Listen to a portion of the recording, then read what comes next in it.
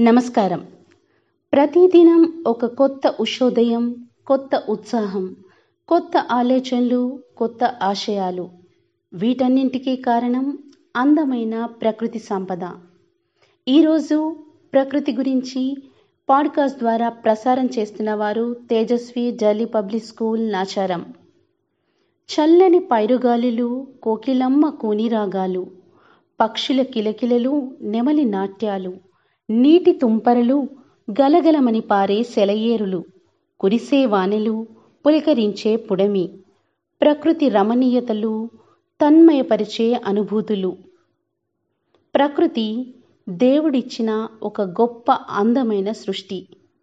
మనిషి ఆనందంగా, ఆహ్లాదంగా జీవించడానికి ఇవి ఎంతో దోహదపడుతున్నాయి. మరి ఆకాశం, భూమి, అగ్ని, నీరు, వాయువు, ఈ పంచభూతాల సముదాయమే ఈ ప్రకృతి మాత. మానవుడు తన అవసరాలకు పర్యావరణాన్ని కలుషితం చేస్తున్నాడు. మనిషి సృష్టించే రకరకాల సాంకేతిక పరికరాల ద్వారా వాతావరణం ప్రతిరోజు క్షీణిస్తూ వస్తున్నది. రేడియో, టీవీ మరియు సెల్ టవర్ల నుండి విడుదలయ్యే రేడియో కిరణాలు జీవన మనుగడకు దెబ్బతీస్తున్నాయి.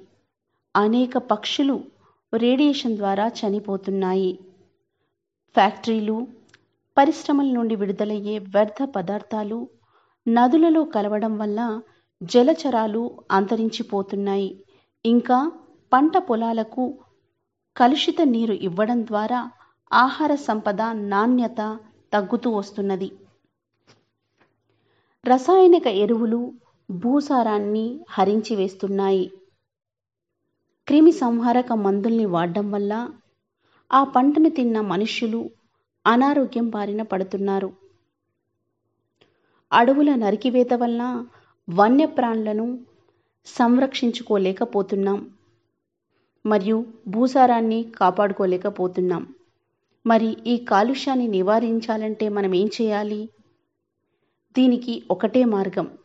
ప్రతి ఒక్కరూ పచ్చని చెట్లను పెంచడం, సాంకేతిక పరికరాల వాడకం తగ్గించడం. అయితే మనమందరం చెట్లను పెంచుదాం, ప్రకృతిని కాపాడుదాం. రండి, అందరం కలిసి ప్రతిజ్ఞ పూనుదాం. ప్రకృతిని సంరక్షిస్తే అది మనల్ని రక్షిస్తుంది.